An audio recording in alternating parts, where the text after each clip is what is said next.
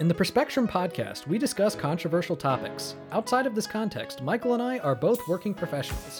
While doing this show, we are not acting as agents or representatives of our respective institutions, and none of the views that we express reflect the outlooks of our employers. So don't come to my office and throw toilet paper at me. And I don't have an office, but don't come to my cube.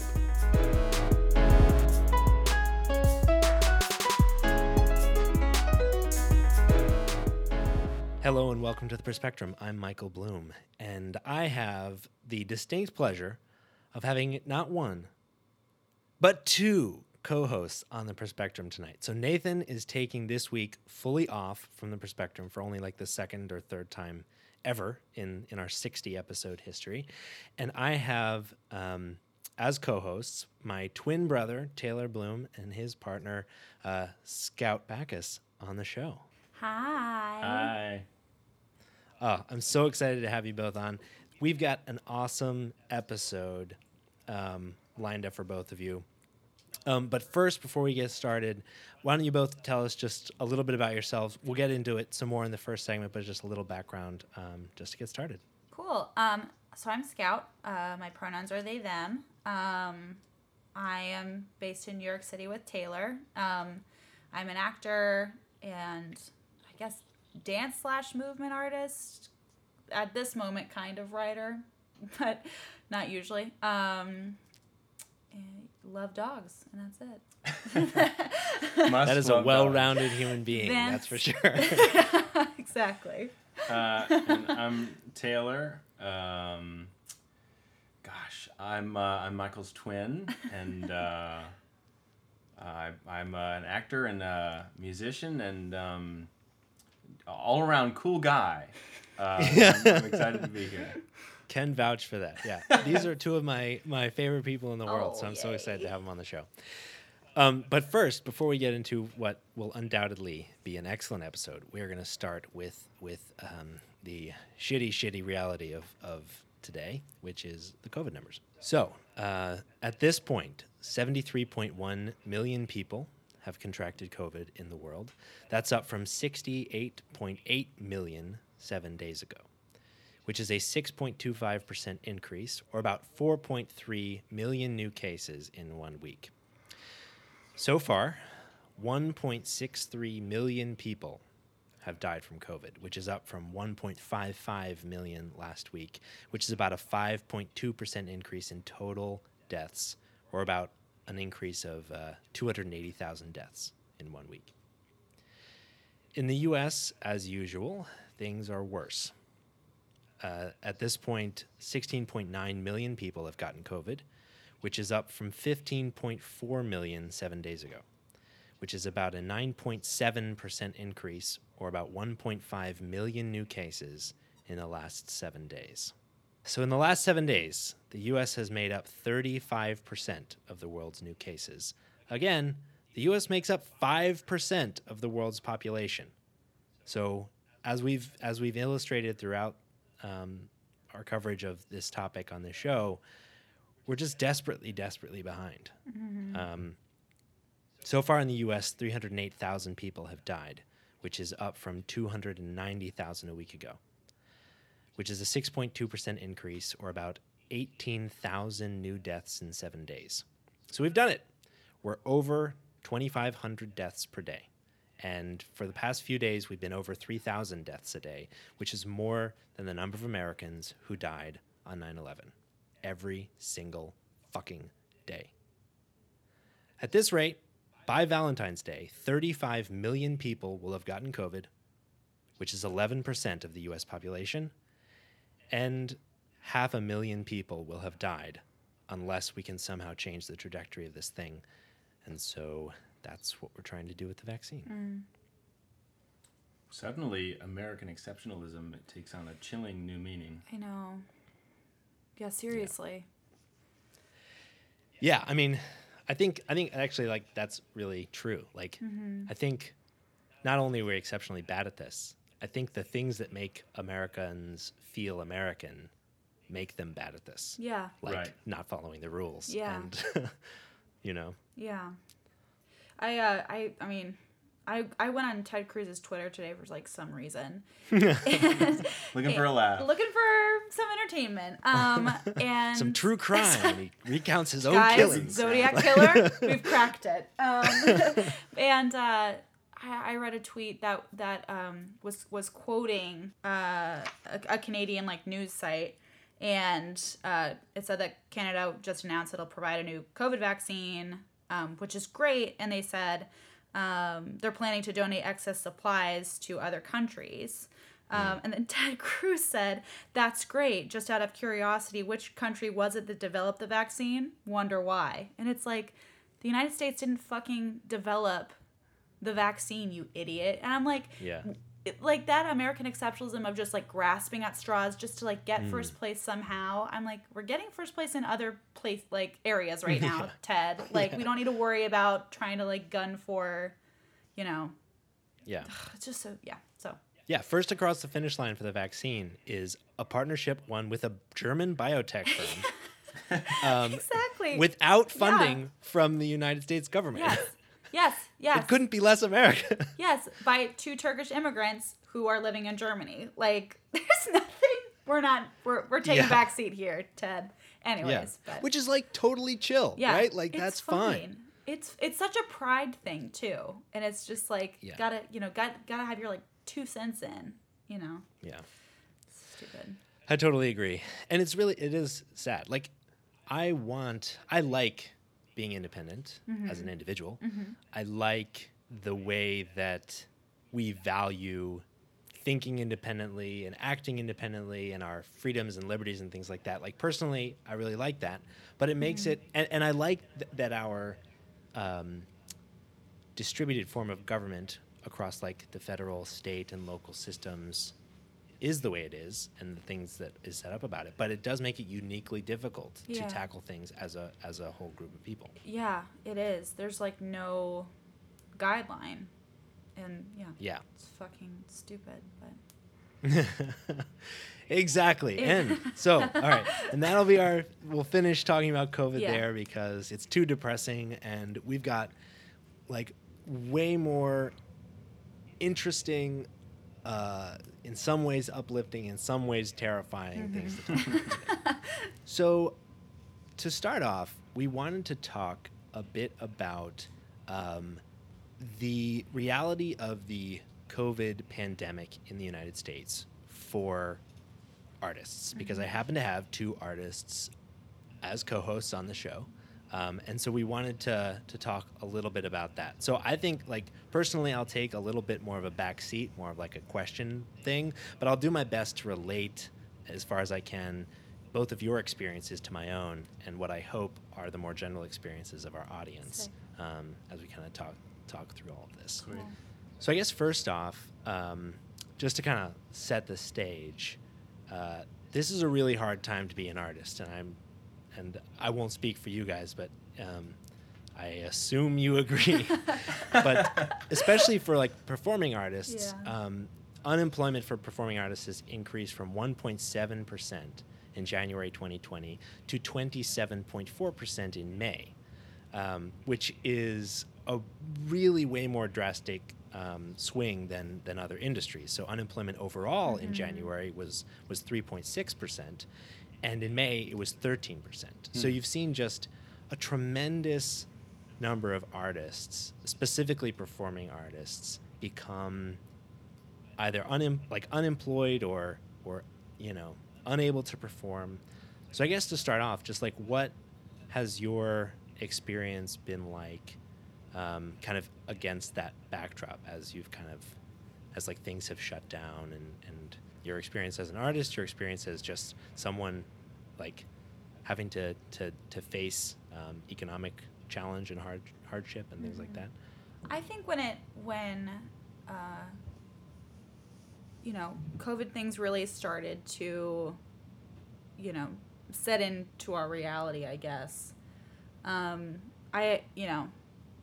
had a few like artistic things lined up that I was like really, looking forward to, but like a lot of people did. And at first I was like personally like kind of anxious about like like losing my ability to like do it because I like wasn't in practice in the way that like we're told we practice our art form as like theater artists. Like you go to class, you go to auditions, you audition for things, da da da da da.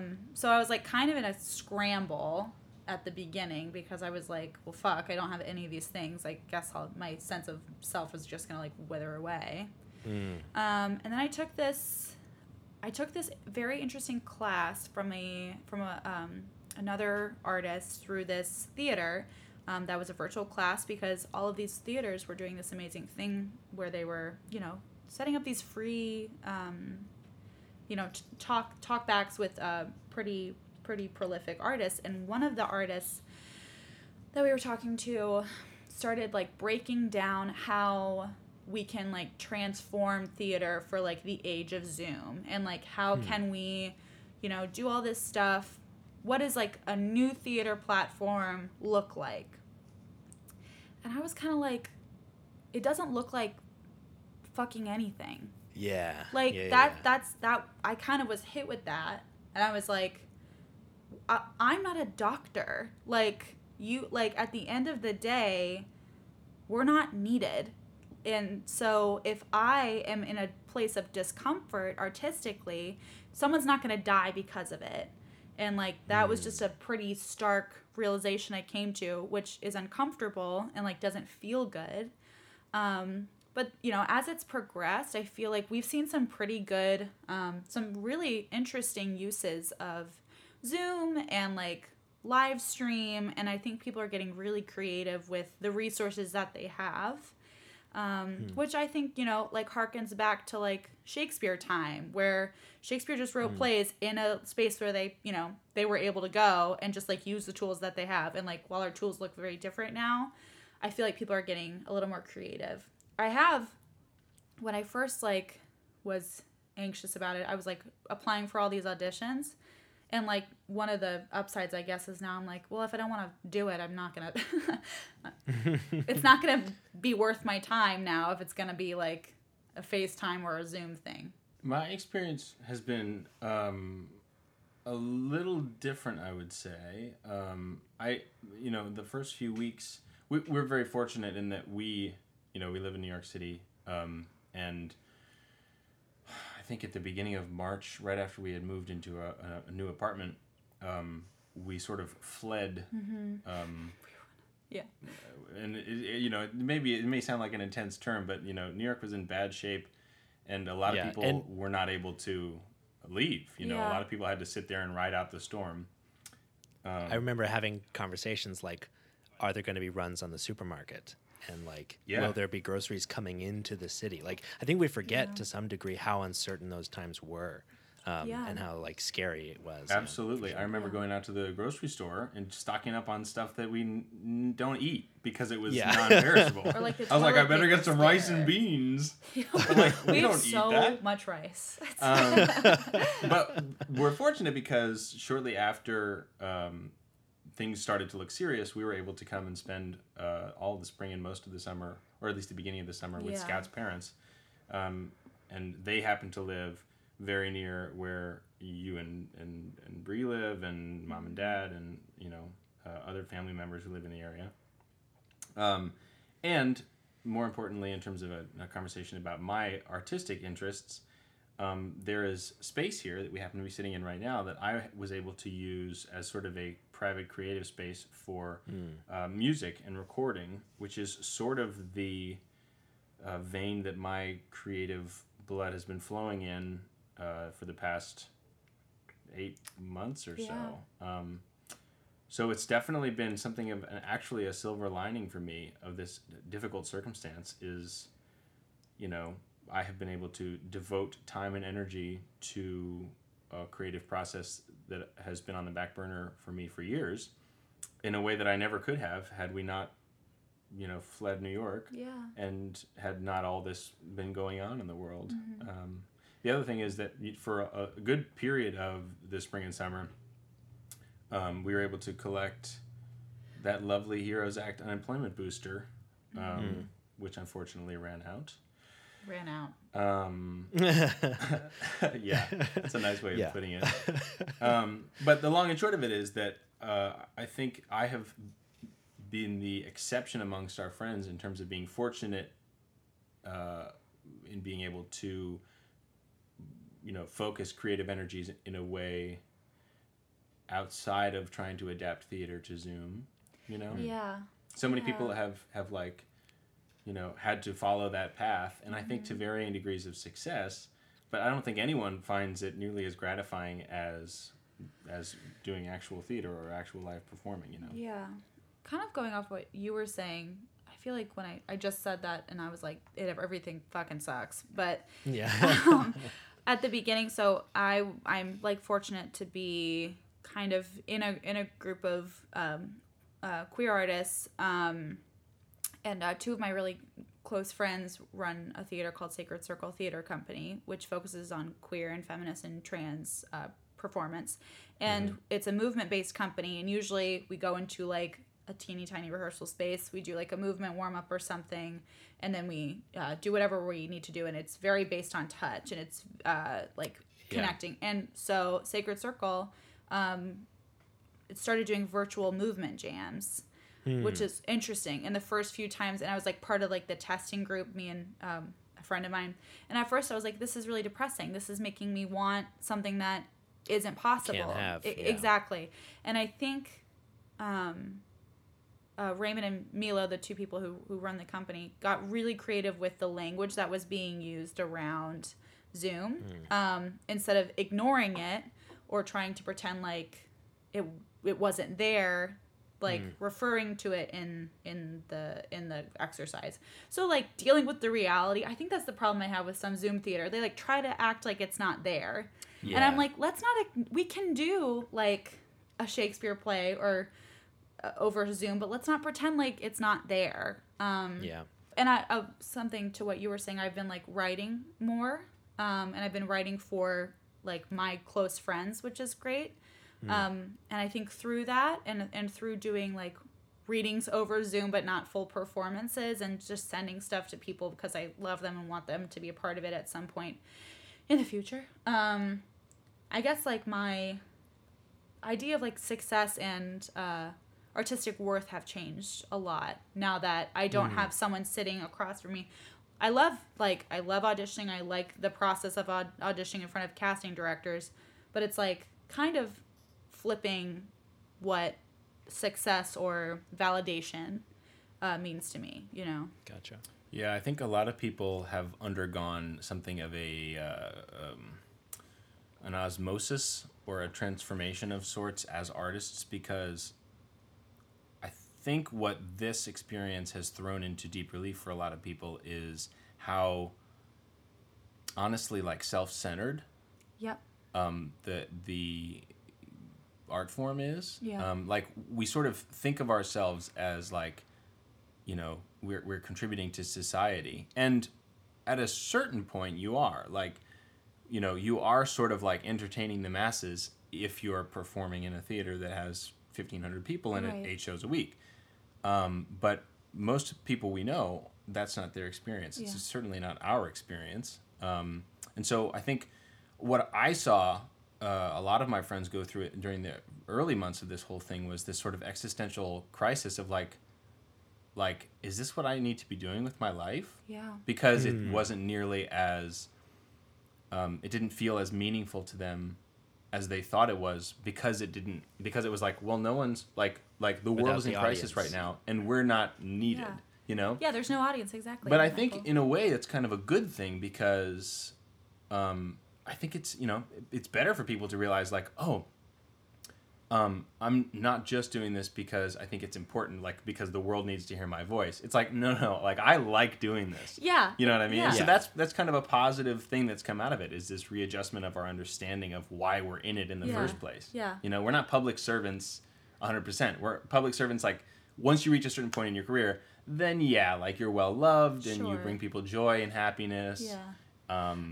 But like, when you're like working 45 hours a week at your day job and trying to go to auditions, like you're not doing anybody any favors. Right. you're like not seeing your family and skipping out on your friends' birthday parties because you're exhausted because you're trying to make something of yourself. But it's because you love it. Right? Yeah. Like, I didn't get into this when, I didn't play pretend when I was 4 because I wanted to, like, heal someone. Like, that's the core of, like, a lot of artistic stuff is, like, getting in touch with, like, inner child shit and everything. Right. Like, let's not pretend like it's, I mean, I feel like people will disagree, but I really just, when I was hit with the, oh, wait, like, this doesn't fucking matter right now. This is not the necessity right now. It was actually pretty freeing. Like, it wasn't like, oh, then I'm not important. It's like, well, then I can just enjoy it for what it is and, like, write stupid plays for my friends and, like, watch movies I want to watch instead of being hard on myself about, like, oh, am I working on it? Like, am I doing it right? Like, it's really changed. Like, when we were in New York, because we're in Virginia right now for holiday things, I was in, like, a COVID-friendly acting class with our acting teacher. And I could feel, like, my way of working changing a little bit. And, like, it's just, like, not being so life or death. And in that, I don't know, like, it's literally not life or death. But so. Yes. The last thing I'm just going to say is, I just described a moment ago, like a scenario where you're working all the time and you're missing out on your personal relationships in order, like you're basically putting off your day-to-day life in order to try to get to a place. Mm-hmm. Yeah. And I think maybe I would like to think that members of our, artistic theatrical community are taking this experience as an opportunity to find ways of enjoying your day-to-day life. Like, I personally feel as if I have sort of put a lot of parts of my life on hold over the past few years to try to get somewhere professionally. Yeah.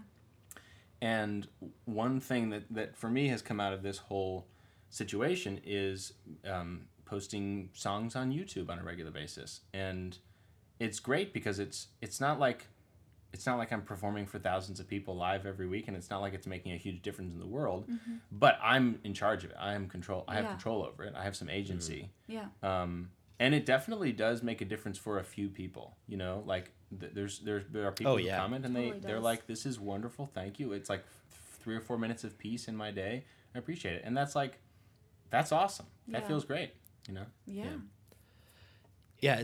So that is a lot of awesome stuff. I'm like my head is like spinning over here from like all of these different things. Like, so like there are a few like key themes that I want to kind of draw out because I think they're really, in some ways, really relatable. In some ways, they're really interesting. Okay. So one is like adaptability, and specifically, both of you have called out that not only has your way of doing the art you were doing before changed. So Scout, you talked specifically about online Zoom classes, and you talked about people trying to adapt what they did before to Zoom and other like virtual platforms.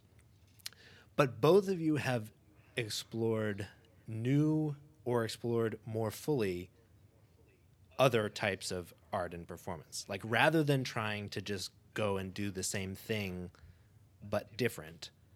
Yeah. Like, Taylor, you've been working on music, you've been working on this album. Scout, you were talking about like writing plays for your friends and doing things like that. And I think that's really interesting and in a lot of ways like a lesson. Yeah. Like I think that a lot of us have tried to make life as close as possible to life before the pandemic. Mm-hmm. Sure. Which like is not surprising, but probably futile and disappointing. Yeah.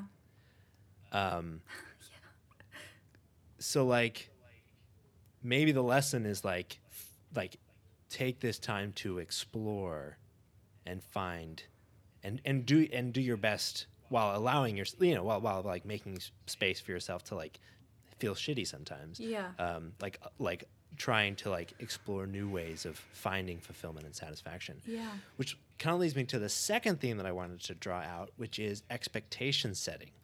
because both of you talked about how much going into a virtual environment is disappointing because your expectations are that totally irrationally, not just for you but for all of us, that it will be like being in person, that no matter what, like none of us have watched theater on Zoom before. Yeah. So our expectations of theater are of theater. Yeah. Right. Yeah. Which is and theater, virtual experiences of theater and dance and other performing arts are typically crappy even before the pandemic because they're often and they are specifically attempts to replicate in-person experiences. Absolutely. Like you take a video from the back of a balcony on a proscenium stage, so it looks like you're sitting in the balcony of a proscenium stage. Yeah. And so this is a problem that the performing arts has not solved before. Yeah.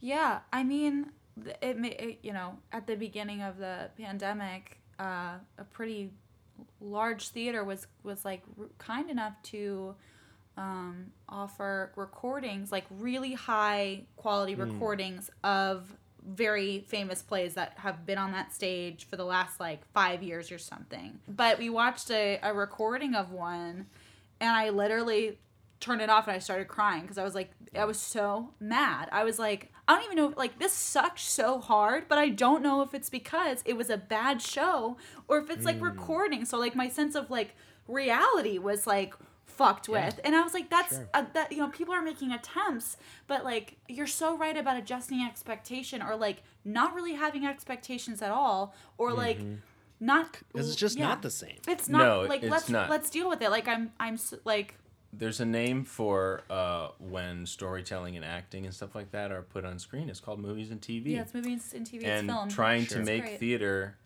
adapted to that environment is, in my opinion, foolhardy. Yeah. Like filming live performance is called a movie. Well. Yeah. And when you're making a movie of a play on stage, what you have made is a bad movie. So do you think? But then aren't you like bringing in what your expectation of like film is into like a Zoom space? Because to me, like Zoom, so there are like now 3 different sects of like.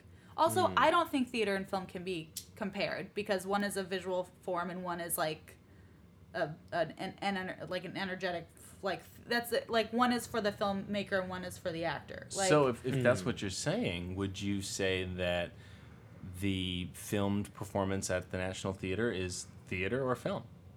Well, I went in, what I was trying to say was like I went in expecting it to be theater. But because certain things don't read on camera when it's like in a large, the National Theater's huge. So like things are gonna be different in terms of like choices that people make, I guess. Yeah. But like right now it just feels like they're like people have been making like I saw this funny video about like some actor I follow like posted like here's like my Zoom acting class that you can take, like making fun of it because it's just so depressing right now. And the other thing that I think, I don't know if you guys have noticed this, I've seen this some places. I don't know how often or common this sentiment is, but have you guys noticed that people are outraged that like I think the arts are in a tough spot, especially the performing arts. Like they serve a function in society, which to your point is to like entertain people that they can't serve right now, and they shouldn't be serving in these live performance contexts. Certainly not. And so it's really tough. Like it seems to me like a prime example of like a something that needs like a New Deal style support during this kind of thing. Yeah. Because it's almost like unemployment. Like we don't want people to go to work. We don't want performing artists to be performing in person right now. That's and true. the number of people that go to in-person live performances aren't going. Yeah. Like you'll get some people that tune in for a live or for like a live stream show or something like that. Yeah.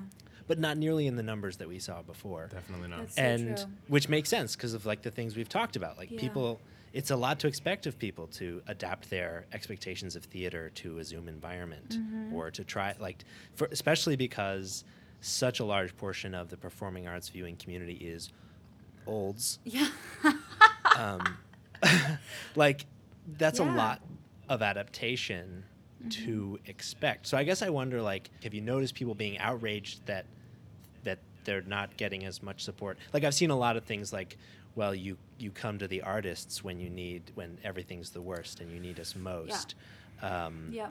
So like, yeah, what do you think about that? I just want your So thoughts. I have some thoughts because and I'm not criticizing, but I'm mostly like thinking about like Broadway, because Broadway is the standard Yeah, that's kind of what I had. for for what most of America thinks of live theater.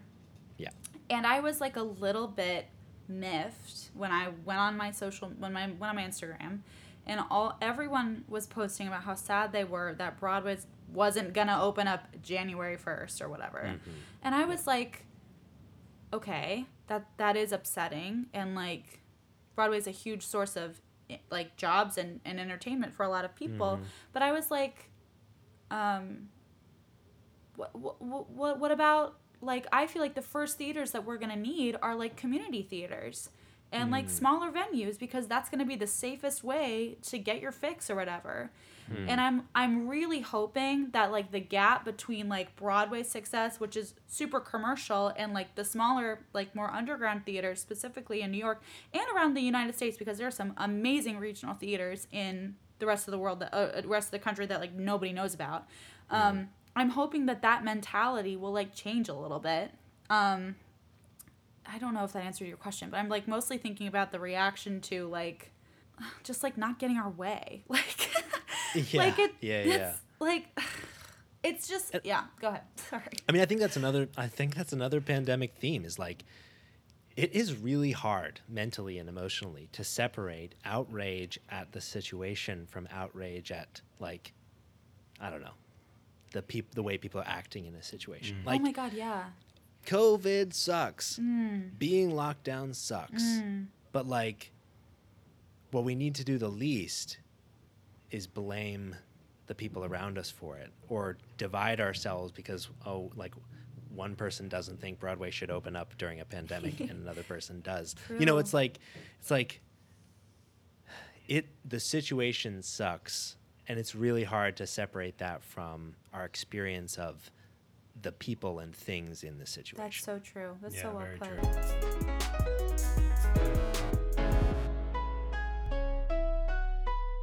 Okay, and now it's time for one of our more lighthearted segments, Tips for Good. So, Taylor, why do we do Tips for Good every week? Well, Michael, I'm so glad you asked. We do Tips for Good every week because I want to talk about me. I want to talk about number one, me, my, oh, my. And also, I guess I should mention this, more of a parenthetical, but to make the world a better place. Oh, thank goodness you ended it that way, because that was going to be the most self-centered Tip for Good we've ever had. But actually, that's actually a little on brand, because today's Tip for Good is very much about the self. It is about Yes. self-focus, yes, Yeah. indeed. There is a segment of this where an eating disorder is mentioned. So for anyone who might be sensitive to that material, just skip on over it. So what we kind of wanted to talk about was, at the beginning of this whole thing and throughout it, and for many, many years prior, there's a lot of focus and emphasis in social media and in non-social media on fitness as a means of, like, upping your Happiness. social status and happiness, but happiness in terms of your perception and, getting that Vanity 8-pack and all Yeah. that stuff. Totally. And we just had some other ideas we wanted to discuss about our relationship to fitness, and particularly the relationship between fitness and mental health and emotional health, and how difficult it can be to maintain that, but how important it is to maintain it during a situation like this. Yeah. Before I'll say anything, I know that I've got a little bit of, well, I've got a lot of privilege, but I have some thin privilege when it comes to talking about fitness and body image and everything. So, but one thing that has been really helpful for me during this time, because I was having like a lot of stress about, because I saw it on Instagram. I saw the cleanses and everything, and like just like this. I was like, Newton invented calculus during the plague. Oh my God! I was like, yes. Let's talk about how Shakespeare wrote King Lear. Stupid shit. And then it's like Shakespeare wrote King Lear, and you can lose 20 pounds. Yeah. And it's like, why are we talking about why are we talking about scarcity and embodying scarcity and embodying like smallness when like there's an illness going on at the moment, and like it just anyways. So as someone who's struggled with an eating disorder in the past, I was nervous about COVID, spending a lot of time with my body by myself. All these horrible thoughts come up during anxious times. And then my friend, Milo, and Raymond, the two people who also do Sacred Circle, turned me on to this thing called Pony Sweat, which is based in LA. And it's run by this person named Amelia. And it's basically like 80s aerobics kind of, with like punk and like rock songs, and the whole thing is she yells "fuck the moves" a lot, which is like the practice. It's a movement practice, so you're not doing it to like get in shape. You're doing it to like get in touch with your body, see how you're feeling in a more like high impact way, and it's like also great for. Like, it's literally great for children, too, because it's just, like, coming from such a place of playfulness and, like, bedroom dancing that, like, there are many times where I, like, I'm never in a space of, I gotta, like, push through these squats. I'm like, I can't push through these squats if I feel the willingness to summon whatever strength is going to take it, but it's becoming less for me. It's not perfect for me, but it's becoming less about, I ate... I need to use exercise as punishment, which I've seen exercise used as so much. And, like, learning that there's really no connection between what you eat and how you exercise. It's much more about brain and body than it is what you're inserting into your body and what you're expelling. It's been really helpful. So that's been one body practice that's been really helpful for me. That makes sense. Yeah. Yeah, I've been vibing with this concept that Taylor has talked about with me a number of times of like practicing something. Like Taylor's talked about practicing yoga, and if you want, Tates, you can talk some about that. But like for me, like I've been trying to bring that to more and more things. Because I feel like my exercise has always been end state goal oriented. Sure. Where like I'm gonna run a mile this fast, or I'm gonna go this far, or rather than like, I found my most successful long-term like series of enjoyable exercise have been when I've been like, I'm gonna go for a run because I feel like running. And the more you do that, the better that is. And so the goal is just do the thing for some time until you feel like maybe not doing the thing anymore. Exactly.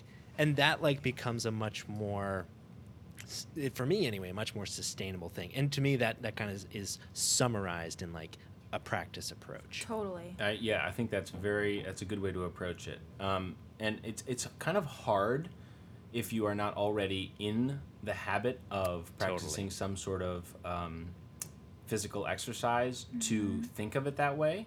But the benefit of thinking of it that way, if you can just try it out a few times and don't push it, and just whatever the exercise is that you're doing, whether you're going swimming or going for a walk, what will inevitably happen if you don't ride yourself so hard, if you don't approach it like I'm gonna run 3 miles or bust, if you just go for it and see how it feels, what will happen, or what has happened to me in my experience, is you come home and you feel really good because your body's filled with adrenaline and your body's filled with endorphins and your mood is literally improved. And then what happens is the next time, at least again, totally speaking from personal experience, but the next time you're like, man, I'm kind of feeling low.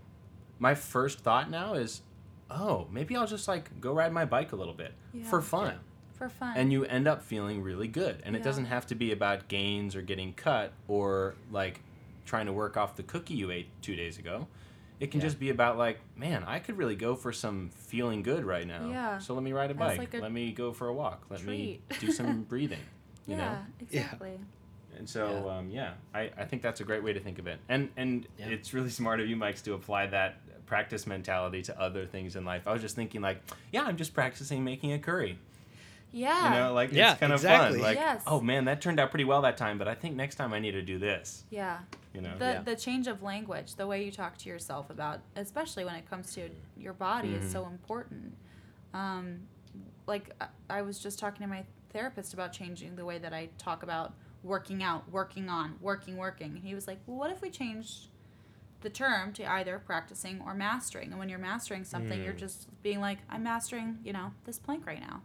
Where like, and not getting ahead of yourself, like, and this meditation app I like to have when I'm running is like, don't even look at the mileage. They're just numbers. They're like literally, and he gives like the definition of like what a mile is. And it means it's not about, and it does, it's not like 3 miles, means that, you're a better person because of this, and this. It's literally just like, it's a number that tells you a distance. And it's like, cool. That's such a deep point, because literally the function of a unit like that is to translate and compare things across things. And the goal should not be to compare yourself. Yeah. So, exactly. And so if you need miles, you're probably not doing it right. Yeah. Another thing that Amelia saes in Pony Sweat is like, compare equals despair. Like, and if it rhymes, it's true. If it rhymes, it's true. Amelia's a poet as well. Yes. Nice. And that's Tips for Good. Yes, Tips for Good.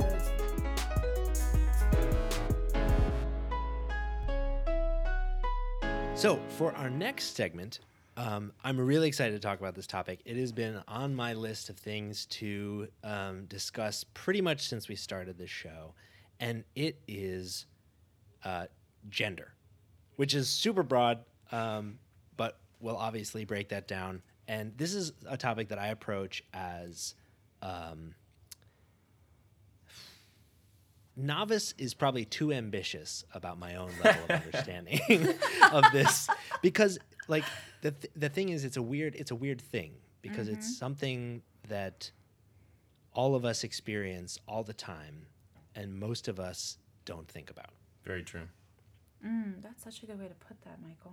So we are going to talk about gender. We're going to start off by kind of talking about some of just the basics in the background. So with that, I will toss it over to my co-hosts. So Scout, you want to get us started? Yes. So I have some very basic definitions that are, I think, not thrown around, but maybe convoluted when one is speaking about gender. So here they are. Yeah, go ahead. I was just going to say they will serve to make the conversation that much easier for anyone for whom this is a dark area of misunderstanding. Yeah. I think for a lot of people, filed under gender in their sort of brain is male, female. Well, end of discussion. And so this is just a good way to understand the ongoing evolution of the understanding of gender based on these definitions. That's so true. And I will say that I can understand, there are so many. I was looking at literally Merriam-Webster today, and the definition is binary, and that's just not it. Okay, so here are some literal terms. Okay. That's always the best place to start. Okay, we're going to get really boring. Okay, so your sex, when someone refers to someone's sex, they are talking about your biology, the parts you have, what you were assigned at birth, the male-female term is usually based on sex. And that is the thing that's, usually referred to as penis or vagina.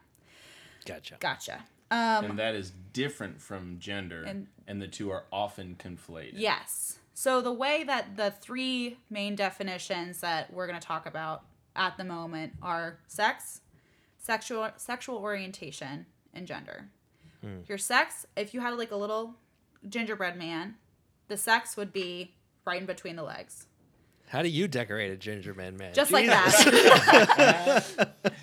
Gingerbread man, woman, or them. If you have a gingerbread them. them. Oh, a ginger them. That's so cute. I'm just imagining what Lord Farquaad would break off. Oh, no. Oh, You God. can't catch me. I'm the gingerbread them. The gumdrop buttons. Oh, this is awesome. This is great. Okay, so your sexual orientation is, if you looked at the gingerbread man again, it would be their heart.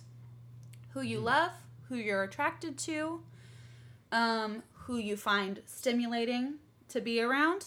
That's your sexual orientation. Sexual orientation.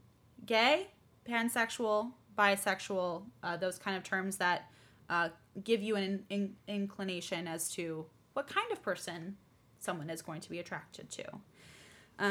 So then we're in gender, which I said initially is like the gingerbread man brain, but I'm like, it's heart and brain, I feel. So gender is the feeling of identity within yourself, and that differs greatly from person to person.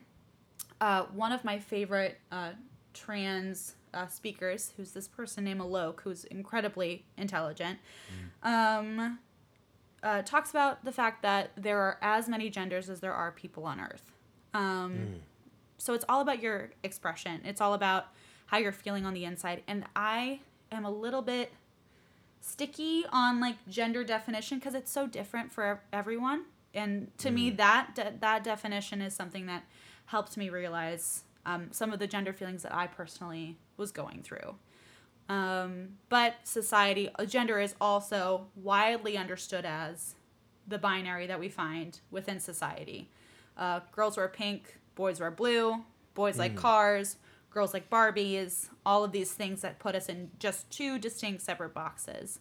And as we're learning more about gender expressions that have always been there but have not been given voice, we're learning that there are a lot of in-betweens, out of the boxes, yes ands. It also bears mentioning, just to avoid any possibility of confusion, that sex, sexual orientation, and gender are do not share any sort of causational relationship. Yeah. It's like a person can have any combination of assigned sex at birth versus gender identification plus who they're attracted to. And it's not, I've heard a lot of people be confused by, this person's non-binary, so does that mean that they're attracted to girls? And it's like, no, they're three distinct sort of characteristics of an individual. There's also a fourth term, which is gender expression. And I have a little bit interesting. Really interesting. That really opens it up. Which for me. is really that's like the whole other thing. That's the big thing. So I had a little like question mark next to this term because I found it in I put some resources on our Google Doc, but I was finding a lot of different definitions for gender expression, and they were all like rubbing me the wrong way for some reason. But gender expression is an outward appearance. Or outward appearance expression, but it's like totally up to you. But that can be anything, and this is like something that I found which I loved. One thinks someone is solely based on a consistent doesn't necessarily correspond with assigned sex at birth or gender identity. For example, like a good negative gender expression, like example would be like when I first came out, I was like, as like non-binary, trans non-binary, I was like, well, then now I have to keep my hair short, so nobody misgenders me, and so everyone knows that I live outside the gender binary. And it's like, no, it's like should be more freeing than that. Like the whole. You didn't trade the shackles for the. Yeah, exactly. Yeah. And I'm like, unfortunately, like less informed people will always misgender me, and whether or not I have my hair a certain way. So that's a good gender expression fail example. So That's okay. So that's really interesting. Yeah. All right. So I've got a couple thoughts. Go First ahead. of all, just dealing with the tripartite yes. setup that we originally started with. So leaving aside for the moment gender expression. Yeah. Even if you just start with that 3-part system, gender identity, sexual orientation, and like, what's the right term? Biological sex, sex assigned at birth, anything like that? I think assigned sex at birth is great. Yeah, that's probably the safest one because that is inclusive. But even with that, even if there are only 2 parts of each one of those things, right? Even if it's just male, female, heterosexual, homosexual, that's 8 combinations, which is way more than almost anyone who is a layman or who is just a random person on the street who hasn't thought about these things would think actually exist. But the fact is that I think, as you guys have indicated, that these things are a continuum with undefined endpoints. So that what you actually have is an infinite, at least 3-dimensional matrix of different combinations, Absolutely. which to your point, Scout, basically means that, surprise, surprise, you have to deal with people as individuals. Yep. Now that is hard, right? Like, Yeah. I don't think we should like write off the fact that human beings are cognitively limited in that we are set up neurologically to categorize the things in our environment. Yeah. Because that's how we make sense of the world. Yeah. Because a chair is a chair and it's got chairness, and a table is a table and it's not a chair. Yeah. Right. And so, like, this is inherently something that kind of not this particular subject, not sex itself, but the idea of non-categorization is a cognitively challenging thing to do. And the fact is that our society at large is set up not to recognize these things, Totally. not to account for the differences in these things. Yeah. The other thing I wanted to mention is, like, now that we bring in this gender expression, I think that's really interesting because the way I've thought about gender before is having a personal but also a societal component. But it is really helpful to break apart those 2 things so that a gender experience is different from a gender expression. But I guess my question is, like, how do you think about the difference between a gender experience and a gender expression? So rather than just gender expression, I mean, maybe gender expression is just like how you dress, how you wear your clothes, Sure. how you wear your hair. But it seems like it would make more sense to be like the way that gender moves through society. Yeah. And so I guess I wonder, like, how does one think about the personal experience of that versus another one? And there's no reason why you should know better than me because I exist with gender Yeah. in general. I've just thought about it less. Well, I think I have 2 thoughts came up because I was really stressed when I first came out about gender expression and how people would perceive me and if my gender would be honored through someone else's perception. And someone one time I was in a room and someone gave their pronouns and she said, I take they and she instead of my pronouns are they them. And later I was talking to her and I was like, why do you use that language? And she was like, because, like, people don't understand the levels of gender expression or how many gender multitudes that I contain. So this language right now, I will take these pronouns because these are the ones that are most the easiest ones for people to accept. Interesting. But I also accept that I contain a lot more than what people expect from me. Also, you brought up an interesting point. So a lot of times gender in history has been used as a colonizing tactic. So, like, when the British first invaded India, also, sidebar, like, non-binary trans, this is, like, nothing new. There's just, because of social media, like, it's a more immediate way of understanding it. And because, like, language is like an ever-evolving living thing, people have it a little more at their fingertips now, which is fantastic. So when the British invaded India, they did two things. One, they created the sodomy law, which is, like, rampant in the Bible. They've overturned that actually pretty recently. And then two, they created a eunuch ordinance law that basically said any person who was not blatantly cis-presenting, cisgendered means you identify as the assigned sex at birth. So you're a cis woman, you were born like a cis woman, you're a cis man, you have what's usually referred to as a penis. You feel like that's you as a person. Who was not inherently, openly cisgendered, was to be feared and killed. The term eunuch was for anyone who would be called, like, an unnatural prostitute or addicted to having sex with men, which is a convolution between sexual attraction and gender. So, like, societal gender things are always about putting people in boxes and always about creating a system in which people cannot move freely, because so that was just, like, an example of, like, gender colonizing.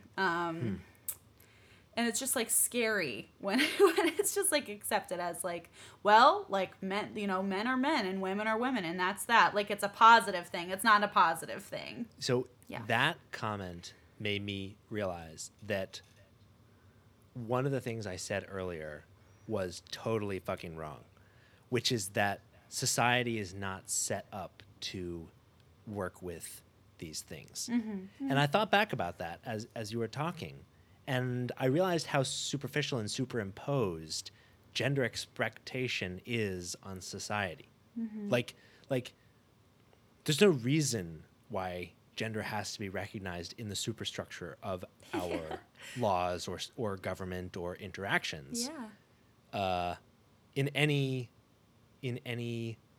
discrete way. There's no reason why it has to be 5 or 6 or 3 or 2 things. I don't think.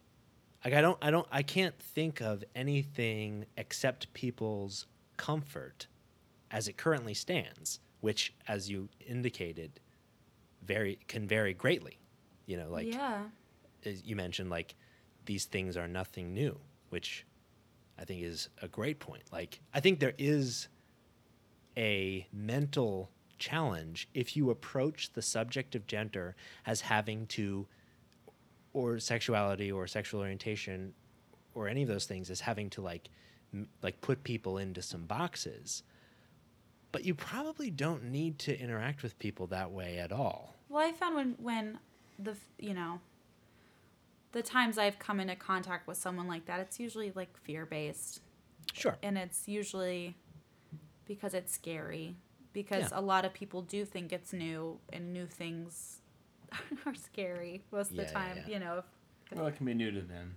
Yeah, it can be new to them, exactly. Well, and people are vilified for it. Like we vilify those relationships. Like specific, like, probably the most publicized version of this is on the sexual orientation spectrum, obviously, and people who are gay are viewed as often as, like, being, like, scary or literally diseased, or like, only 2/3 of people in the United States think gay marriage should be a thing, which is crazy. This is 2020, right? I think you're right that, like, they're scary, but why? Like, who tells you that they should be scary? Well, there's a really wonderful documentary that covers trans people in film. And it was actually, like, kind of scary. Disclosure is what it's called. And there are a number of films specifically about trans women or have trans women in them that are frightening. You know, such as a good example is Silence of the Lambs, and like the main yes, it rubs the lotion on its skin. yeah, guy. and it's like, yeah, exactly. So there's this genderqueer person literally like taking the skin from like cis women. Yeah. I mean, I fucking love that movie, but I can see the problems with it. Or Yeah, sure. like Dallas Buyers Club, which has a cis man playing a trans woman, but okay. But has, you know, the minute that the trans character is no longer needed, she's murdered. And her only purpose is to be a sexual object. Interesting. Or one of, I always forget the name of this movie, but it was like in the early 70s or 80s. There's this whole scene where a cis man is having a relationship with a trans woman, and she takes off her pants and he vomits, and like because she is lying to him somehow, and like so there's this level of distrust, I feel, and a lot of like even in like trans like friendly like narratives, it's like it's still like this alien thing that needs to be like explained somehow in the cis heteronormative way. Like the only way to like relate that person's transness is to show her in a place of like betrayal when it came to the cis man. You know what I mean?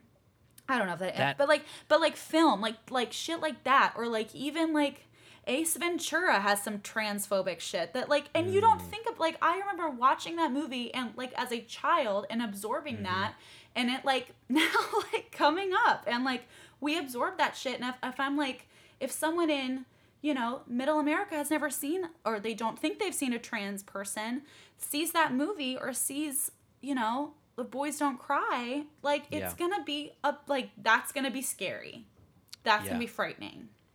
That makes so much sense. Yeah. It reminds me of other examples throughout history of how we take things that are perfectly reasonable and normal things, and we otherize them, and we ingrain those both in our society but also into our science, because people will talk about gender dysmorphia and like as like gender conditions. Yep. Right. And then it becomes so easy to make that an illness, and it becomes so easy to make that an evil that we should be correcting. Like even autism. We talked a couple of weeks ago about like Autism Speaks, and and some of the problems that it has in its pursuit of like a cure for autism as opposed to like neurological inclusivity. And it's so, we do it everywhere. Well, it's so interesting. Yeah, well, the DSM-5 until 2013, the DSM-5 is like basically like psychological like terminology for psychologists and psychiatrists. Gotcha. And it comes out, I don't know the name, but like it's updated every few years. Sure. Until 2013, there was like the definition for gender dysphoria was under homosexuality. So like it can't even like until like 2013, and like those two things, like as I was like trying to say, I don't know if I did it properly. Like those don't really, those if a single person wants those things to connect, they can. But like that's not like gender dysphoria is not this like also like homosexuality is not something to be cured. You know what I mean? Yeah. And like. Yeah, so it's as recent as 2013. None of this stuff is to be cured. Nothing. I think to go to what Michael was saying, that's a good point about all this, is that trying, like a lot of the way that our society has dealt with this sort of material, and particularly in the last probably like 50 or 70 years, trying to incorporate into our scientific knowledge ways of dissecting all this stuff. We talk about it in terms of disorders or things that are curable. Whereas I think what a lot of people would argue, myself included, is that what needs to be cured is our perception of there being a problem. Like exactly. That's what causes trauma. That's why there are incredibly terrifying rates of suicide among, LGBTQ teens. That's why it's black not trans women are because killed all the fucking time. it's not because they're Yeah. trans. It's because they're being hated because they're trans. Yeah. Or at least that's what the messaging is. Even if your doctor is saying, "Well, how can we fix you?" Yeah. Then there's hatred. You know what I Yeah. mean? It's pretty amazing how much that aligns with like Enlightenment thinking and like our past few decades of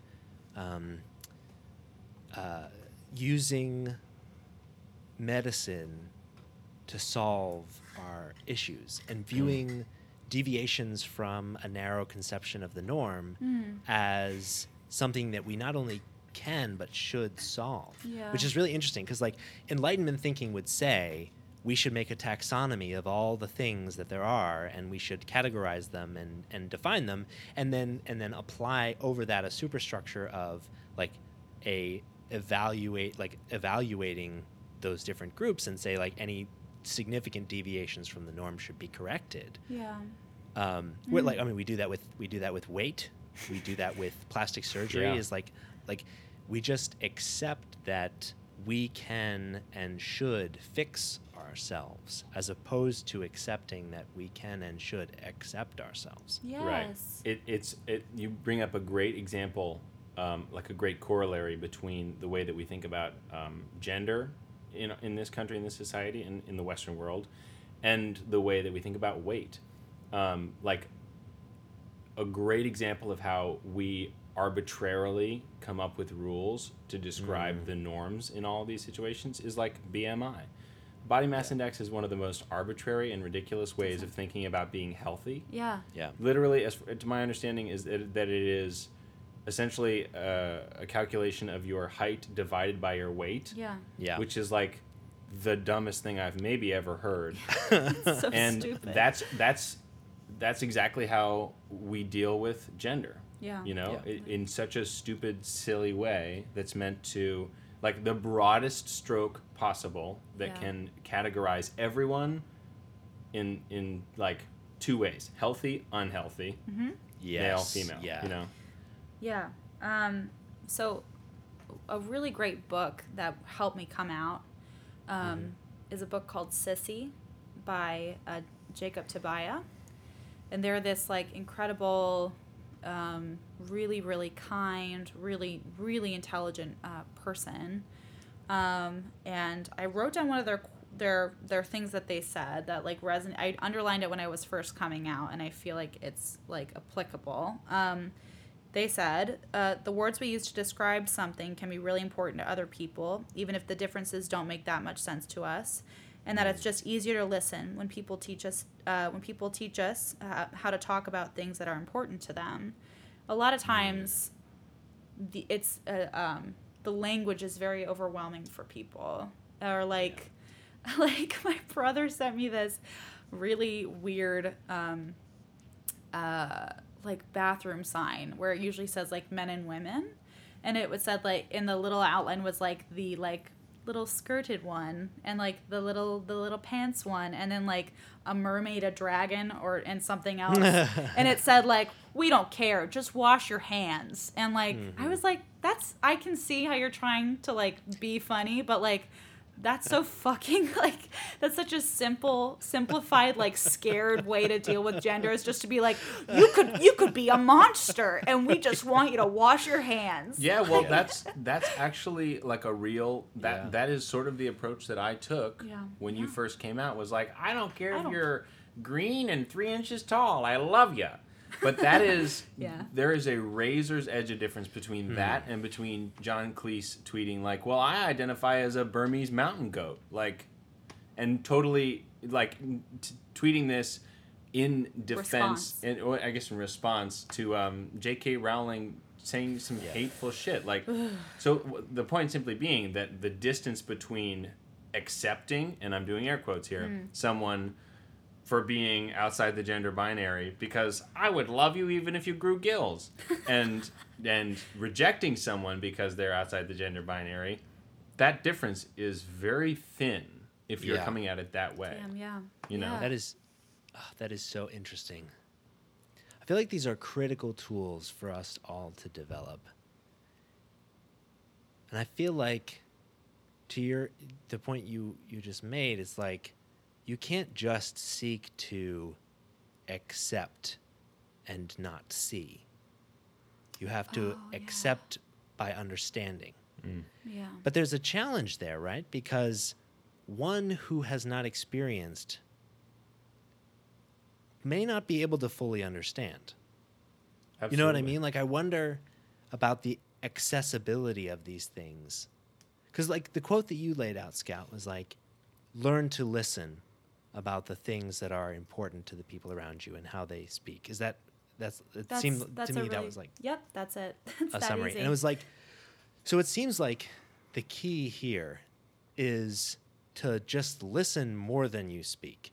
And to seek to just understand as fully as you can, accepting that you may never fully understand, because you may never, because to your point, you can never have the experiences another person has had. If gender is as wide as the number of people in the world, then none of us can truly know the gender of another person. Right. But we So can seek to true. understand and accept them without accepting them as something other, but accepting them as something like ourselves. Yeah. Yes, well, if you follow that line of reasoning to its logical conclusion, it leads you to the discovery that it's actually quite a false narrative to, like, a lot of people are like, well, gosh, like, you know, I can relate to other guys because they're guys. And it's like, well, that's actually not true. That's not true. Yeah. You know, because, you know, we are all, like, your experience is different from mine. Yeah. From guy to guy, you know? Well, also, like, there's, you know, a really big thing that I worked through, that I practiced in, is this idea that, like, gender has an endpoint, or gender feels the same every day, even for, like, I mean, even for, you know, I'm sure there are a lot of cis people that feel that way. There's, like, no pot of gold at the end of, like, the gender rainbow. Just like all other things in life that we try to get good at or embrace, there is no final product. Like, this is the moment. There's just improving and listening more and practicing what you know so far. Yeah. And, like, being okay with being wrong. I've brought up Milo and Raymond so many times, but, like, my friend Milo, like, really helped me ask some questions in terms of, like, my understanding of my coming out. And one time he and I were talking about it, and I was getting all, like, upset about gender things, and it was so hard and everything. And, like, he was like, if you feel, how do you feel today? And I was like, he was like, what pronoun would you give yourself today? And I was like, they, them. And he was like, okay, well, and if it's she, her tomorrow, that doesn't mean it's, like, you're they, them today. It's, like, less valid, because, like, it's changing all the time. And, like, our relationship to words are changing all the time. And it's, like, exciting and really scary. And, like, in order for, I don't know, just, yeah, that's it.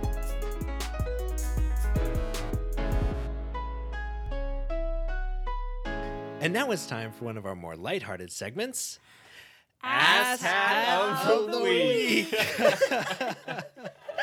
Oh, that's cute. So, Taylor, Yes. who is our asshat this week? We have a very special selection for Asshat this week. Oh, no. I don't know if any of you saw the article by Joseph Epstein in the Wall Street Journal, but he was kind enough to point out something about the First Lady-elect, Dr. Jill Biden, which is that she is a doctor.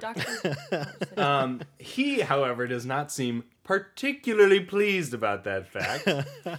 And he wrote this op-ed piece in which he advised her, in the first line addressing her as kiddo, to remove... Madam First Lady, Mrs. Biden, Jill, kiddo. Yeah. It's pretty wild. Fuck you. He's basically just saying, you know, you should really not call yourself a doctor because you're not an MD. And I believe at one point in the article he says, anyone who has not delivered a baby should not call themselves a doctor. And, well, Okay. I would like to point out that The doctors. Jill Biden has delivered a number of babies from her vaginal cavity. Seriously. So by that standard, she is a doctor. Doctor. She is also a doctor by the normal standards. Yeah, 50% of the population. Oh, no, probably not 50. A large portion of the population. Huge surge in doctors nationwide as the AMA adopts Joseph Epstein standards. Epstein. Yeah. I found this to be the most condescending, garbage. Like this Joseph Epstein, who is an author, he's published, he is a professor. This is not some I don't know, podunk, Nope. idiot. He's obviously an idiot, Yeah. but he's not podunk. But he ain't no podunk. He ain't no podunk. Yeah, but he is this, person that actually had an opinion piece published in the Wall Street Journal, and it is just to me this rang of someone whose self-esteem is so Yeah. low, who Yeah. can be threatened so easily that he's got to own the first lady.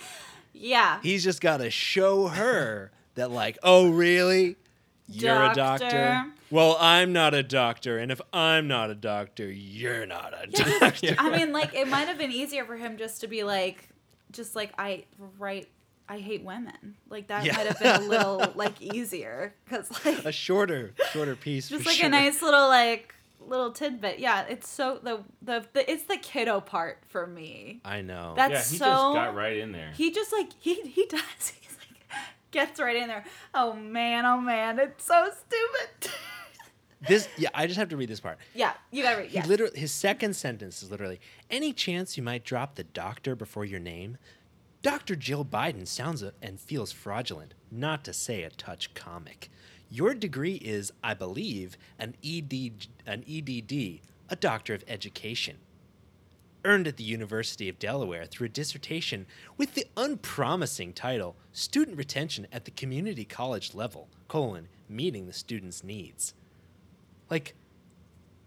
Could you get more condescending? Also- I believe your doctorate is a doctorate, Also, and that your dissertation was about what your doctorate is in, education. also, I like when he literally drops the fact that it's a doctor of education. Yeah. It's you just did that yourself, buddy. Just say you feel castrated by a woman being in power or cis woman being in power, and that makes you feel bad about yourself. This just, to me, this reads I need to go to therapy. I have mommy issues. Yeah. Leave that out of my sphere. You I know? almost feel as if this guy maybe should inspire a new award, because this is where you do a condescending character assassination that is really owning yourself. Yeah. Yeah. And it should be like Dweeb of the Month award. Just it's so clear how small this guy is. Yeah. I was worried about, not finding new monologues for auditions, but I'm definitely memorizing this. Bringing this in. That's Oh my gosh, that's so man, what a funny. character. That's I awesome. love Hi, him. my name is Scout Backus. I I'll will be be doing Is There performing- a Doctor in the White House by Joseph Epstein. Well, Yeah. anyway, congratulations to Joseph Epstein, the littlest man ever published, Yeah. for being our Ass asshat of the week. Good for him.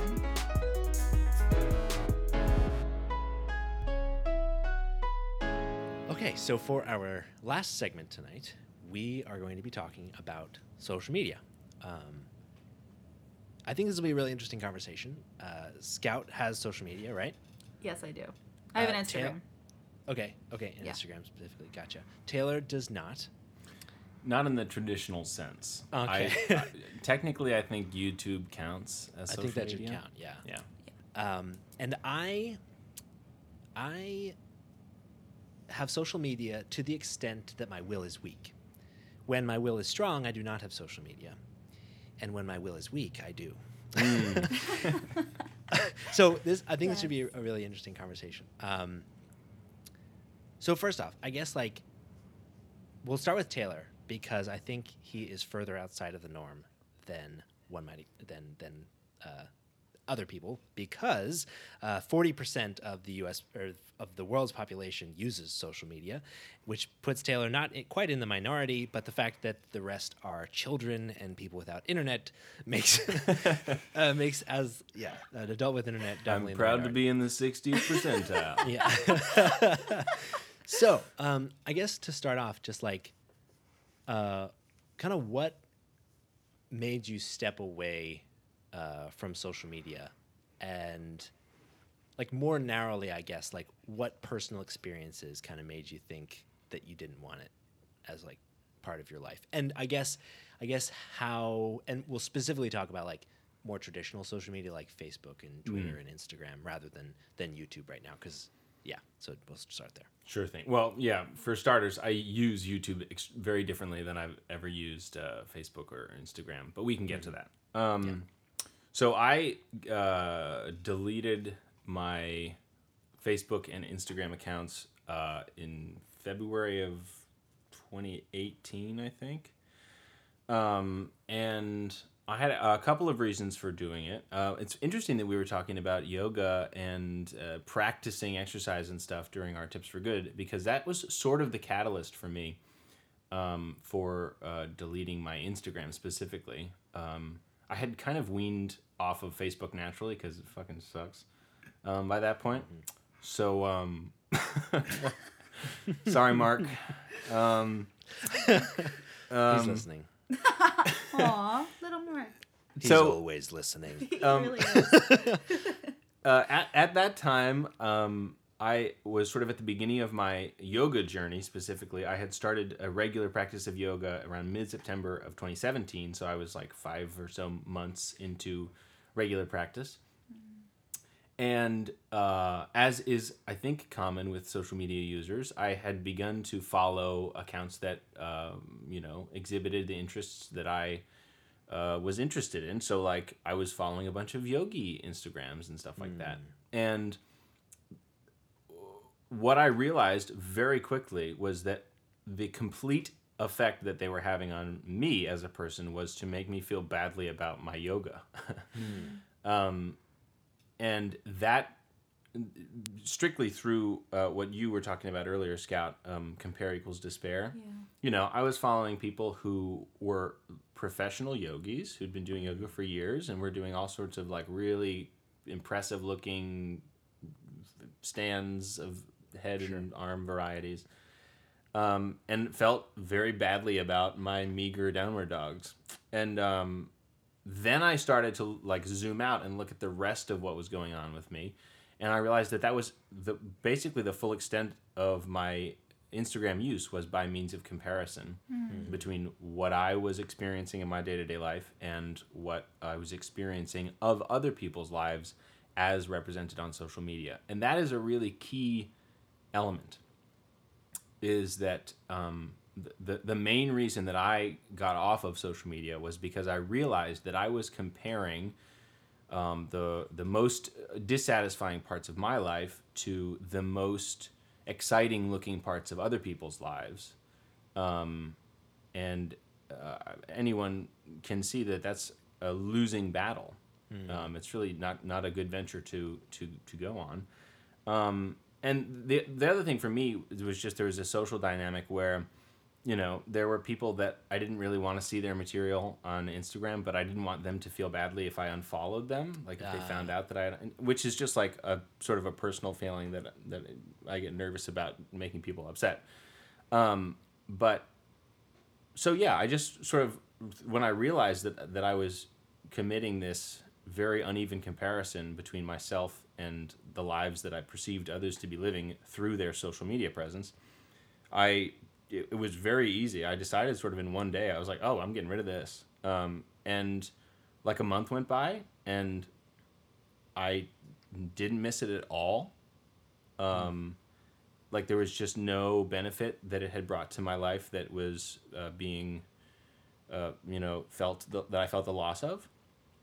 And and that's kind of how I got to where I am now. Like, I just haven't really looked back from that moment. Interesting.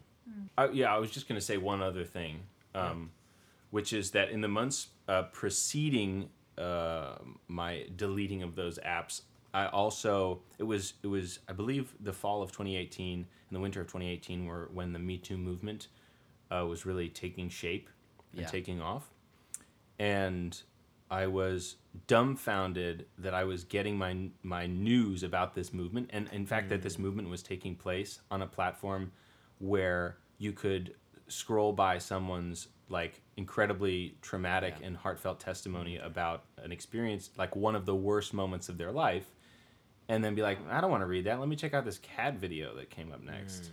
And like that, it just felt so out of whack for me. And so that was another reason. It just occurred to me. That is super interesting. I feel like you touched on like two of the three concerns that I have about social media, and the two that I want to talk about, which is like, one, the effect that it can have on us as individuals, and two, the effect that it has on us as we interact with each other in the world. The third concern is like the overwhelming power and influence that social media companies have. But I don't think I want to talk about that too much today, just because we've talked about that some on the pod before. So Scout, like, I know that you use social media. I really like your social media usage. I enjoy your feed. And I find it to be a source of information and education, and I'm always constantly clicking. Whenever I'm on social media, I'm constantly clicking on like your stories to go find the links. So I think like you probably embody on your Instagram like the model of like what someone should do with social media. So I'm curious about like your experience, how you approach it, how you think about it, the benefits that you think it has to you, or the drawbacks. So, yeah, cool. So my relationship to social media changed from, I mean, I have dumb shit on my social media, but I share like really stupid shit sometimes. But it changed from, I guess, social nicety when I came out. Because after I came out on my Instagram, which like, it's so funny that I was like, my official coming out time was on Instagram, which is like problematic in itself because whatever. I had a lot of people who were following my account that I hadn't spoken to in like years, or like since graduating college, like texting me and being like, I'm so proud of you. You're so great. I love you so much. Blah, blah, da, da, da, da, da. And, like, right after, like, I came out, I, like, had a full-out, like, panic attack. And I was like, you have such a I have given you a perception of an experience that is, like, false. So I have less of a problem with unfollowing people. I really don't care. Like my thing is, like, if you and I are not family, or if I'm not in communication with you at least once a month, you are not on my Instagram, and that's just how I feel. And I just, like, when I become overwhelmed by seeing things on Instagram, I just remove it, and it makes me feel like I have a lot more control than the app has on me, even though I don't really know if that's true. But the minute I see something I don't like, I just remove it, and like, or I just, a lot of my information that I get regarding like other ways of thinking about protesting and like news are from like smaller Instagram accounts. And I've become a little more careful about following like larger platforms that might say that they like line up with my values, or like line up with like what I believe, because I find it really overwhelming. So I definitely don't have the perfect track record when it comes to handling my social media. Also, just like gut checking, I feel like has been like really important to me recently when I've gone on Instagram. And like when I read one of those like nice little infographics that have like a part of a headline, I really make sure I like do my research before posting it, or like I don't just post it because everyone else is around me. Like I've gotten into some interesting conversations about the Me Too movement and how I purposefully did not share any experiences I had because I had a really strong opinion about how I would feel if I shared that information. And the fact that I was feeling pressure from myself, not from anyone else, doing what they needed to do, and expressing themselves the way that they needed to individually. I was surprised at how much I was affected by like the masses doing something altogether, which was positive and which was cathartic and brought up conversations. But I just need to be, when I'm on Instagram, I'm like constantly gut checking, like how does this make me feel? Why is this interesting? If I think it's interesting, I'll research it or like look up a YouTube video. I won't just be like, oh cool, I like the graphs of this, or unless it's like funny stuff about things that I find funny. Sure. Because then I know, like that gut check, I'm like, I know that I think that's funny, but That's an easy gut gut check check. when you laugh. I know humor. So yeah. That's really interesting. Yeah, I think like there's a reason why these things are complicated. Like, not to like call Taylor's experience weird, or or easy necessarily, but like to many of us, these things are complicated because we do get value from these platforms. Like for a lot of people, it starts as entertainment. Yeah.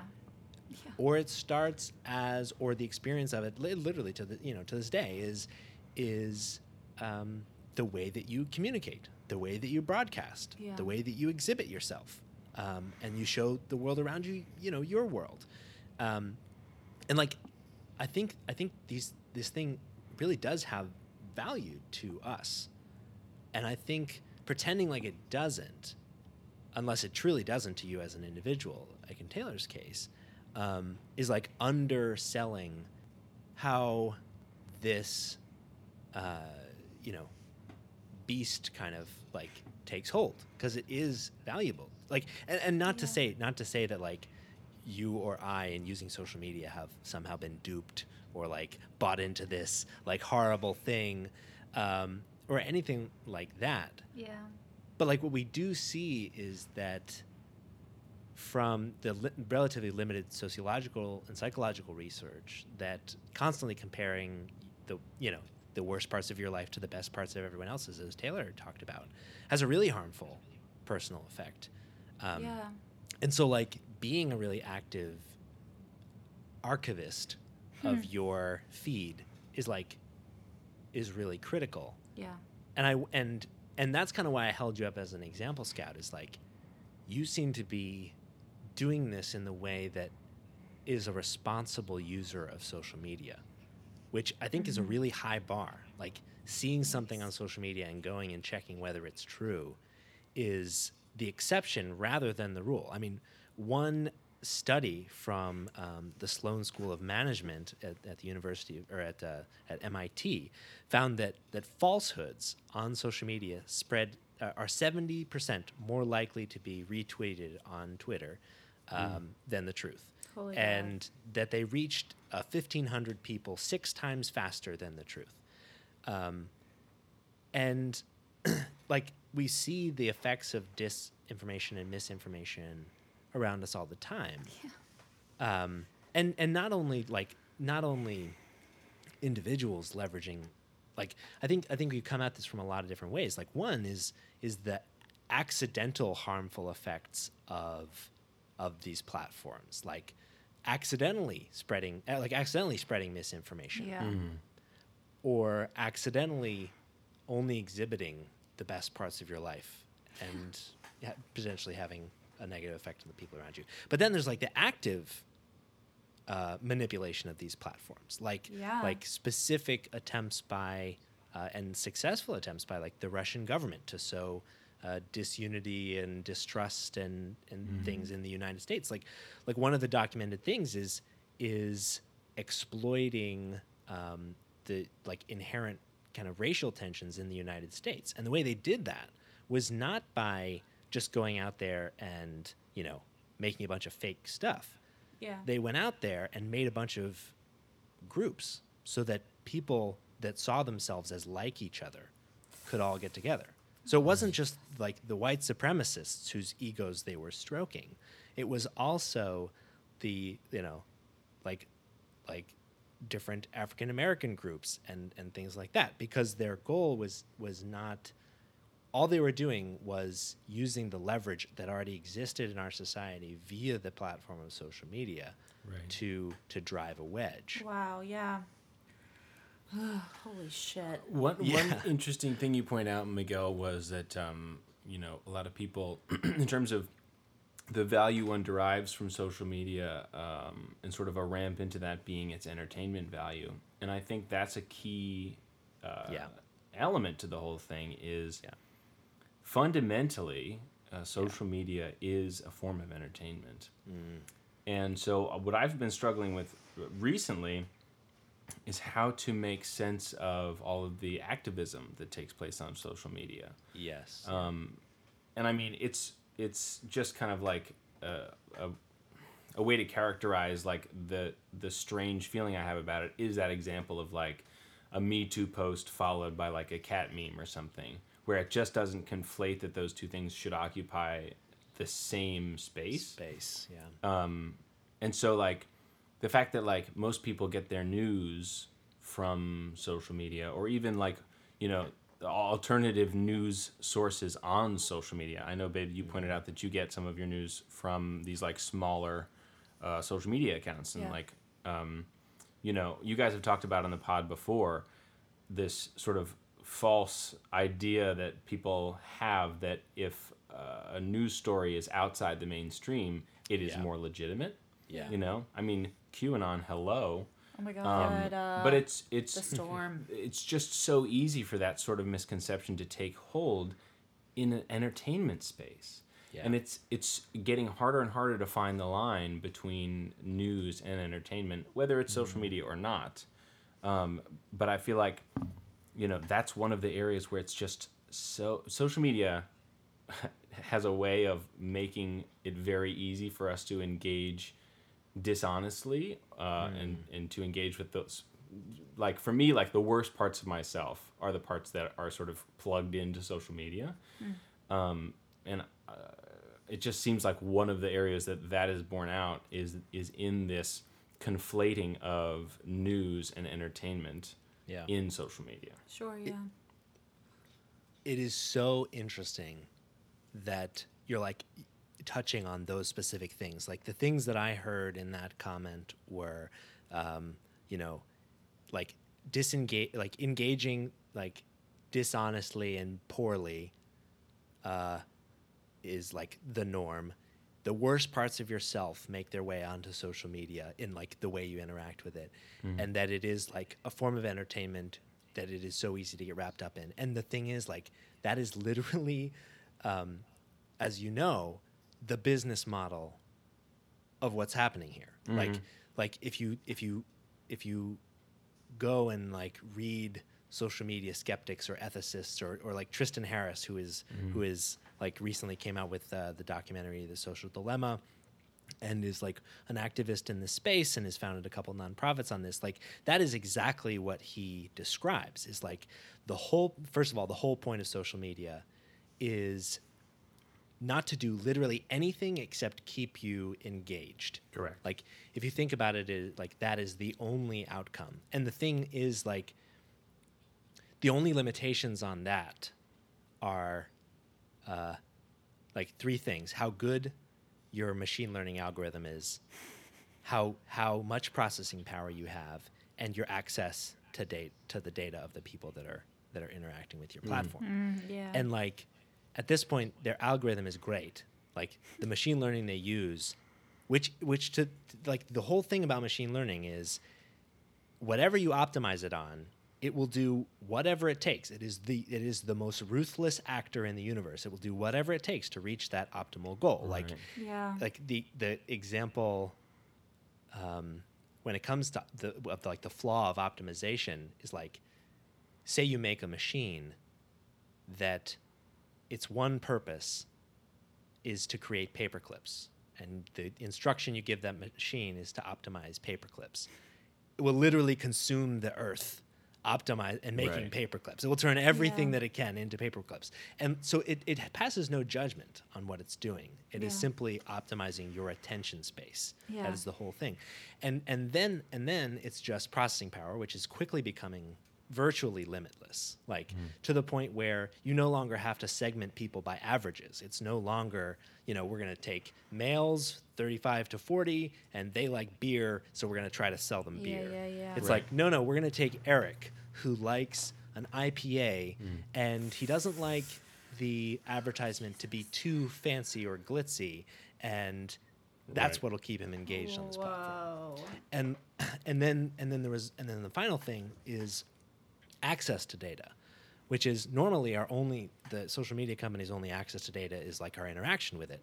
But as they become integrated, as they get data, as they buy data from other sources, as they have devices in your home, your smartwatch, your Amazon Alexa, your Google Home, the line that they can trace to what you want next, and what will not necessarily you want to want next, but what you will pay attention to next can Right. be perfectly drawn.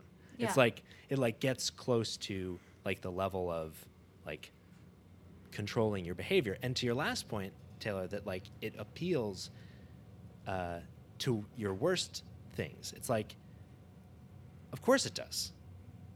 All of as human beings, like almost exclusively the easiest thing to do is almost never the best thing to do.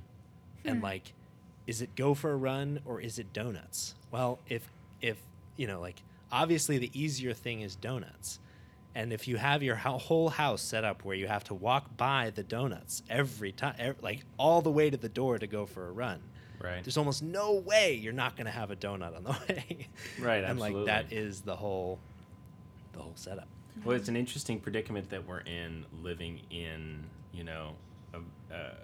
compared to the rest of human history, an incredibly luxurious time when we don't have to worry about shelter or warmth or getting enough water or getting enough calories to make it through the day and survive.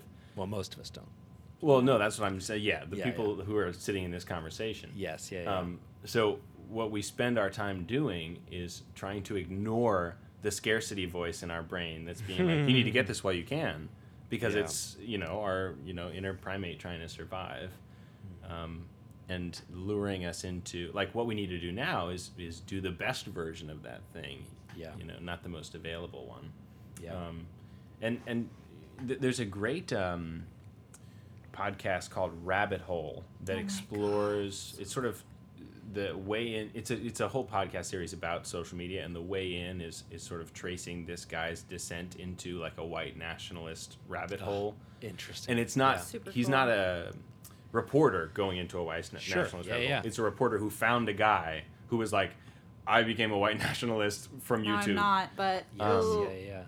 And they talked to a developer who worked for YouTube who talks about exactly what you were just saying, Miguel, saying like, our entire purpose is to keep people engaged for as long as possible. And the way to do that we found is to give them what they want to see, which Yeah. leads us to the discussion of the feedback loop that you get. And you guys touched Yeah. on that a little bit when you had Joe on. Google, YouTube, Facebook, Instagram, they show you what they think you want to see. And so what you end up with is this very, very tight, impenetrable bubble of information. And let me be clear about something. I'm not immune to this just because I don't have an Instagram or a Facebook. You know what I mean? I get the same stuff because I'm not taking the time to, look at news in a incognito window on my phone. Yeah, As Joe suggested, and YouTube knows what I want to see when I go Oh, yeah. on there. Yep. So it's not like just deleting your Instagram is the answer. Yeah, one of the reasons that I have been recurringly trying to step away from social media with mixed success, there was a while there where I was away for a couple of months, and then I rejoined for a specific purpose to spread some specific things, and then I found myself like sucked in more regularly, and so I like deleted the apps, and like that helps some, but it's really interesting the way that like my habits are now set up around using social media. Like, what do you do? Like, there's no Reader's Digest on the next to the toilet. Like, what do you do? Yeah. So, which is interesting. But to your point, Taylor, like that is one of the reasons for me that's most motivating to step away is I don't think that my brain is exceptional. Like, I don't think that I am exempt from the potential to be sucked into something bad or nefarious or wrong. Absolutely. I truly do not think that that there's anything about me that makes this not work on me. In fact, I know the opposite to be true. Mm-hmm. Yeah. And so like to me, it's a matter of trying to protect myself that I try to stay away. I think Instagram is probably the least offensive of all of those because if you don't browse, you pretty much exclusively get content from your crew. Yeah. And I hope it stays that way. Yeah. What I'm curious about, it just occurred to me, Mike's, you're a pescatarian. Yeah. So I'm wondering, like, is it, I assume that, I mean, to my knowledge, you haven't had difficulty maintaining your pescatarian habits. Am I wrong about that? No, you're right. So I wonder what the difference is. Like, was there some compelling reason that was so powerful to you that made it easy for you to give up the consumption of land animals? No, I find this may be a character flaw, but I personally find good reasons pretty unmotivating. Me too. Yeah. Yep. So like, then what was it the exactly? better angels of my nature do not win. No, they're off seeing a movie. Yeah, to me, it's all about the life hack of unavailability. Like, just don't have meat in your house, and you won't eat meat. Simple as that. So, like, interesting, and that's much harder to parse out in the modern world because you have a phone. Yeah. Exactly. And it's not You're like gonna pull you it out of only your have pocket. a smartphone for Instagram. You also have a smartphone for monitoring your investments and looking at Google Maps and making your lists job. and Yeah, exactly. all that stuff. Yeah. Yeah. Interesting. And so it's about so much more than, excising it from your life. It's about excising it from your habits, which is like always harder. Yeah. Maybe you should get yourself a Reader's Digest. Yeah, Well, that's I switched to reading my Kindle app instead, nice. which is good.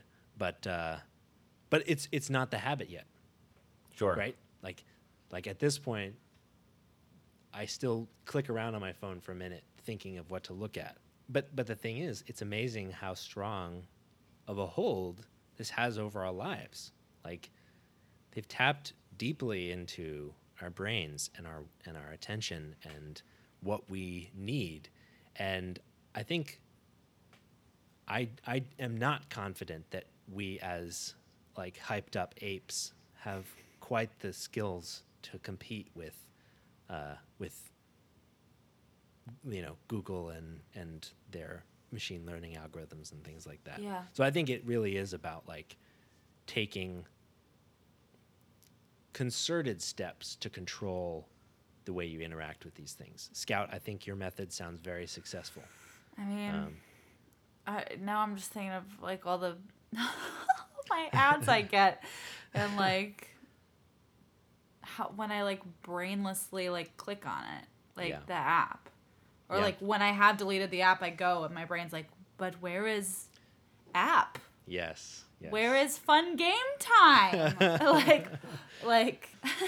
I think the most important thing for me is that there is nothing wrong with engaging with social media, so long as you acknowledge that it is 100% entertainment. Yeah. Yeah. And if you engage with it purposefully in that way.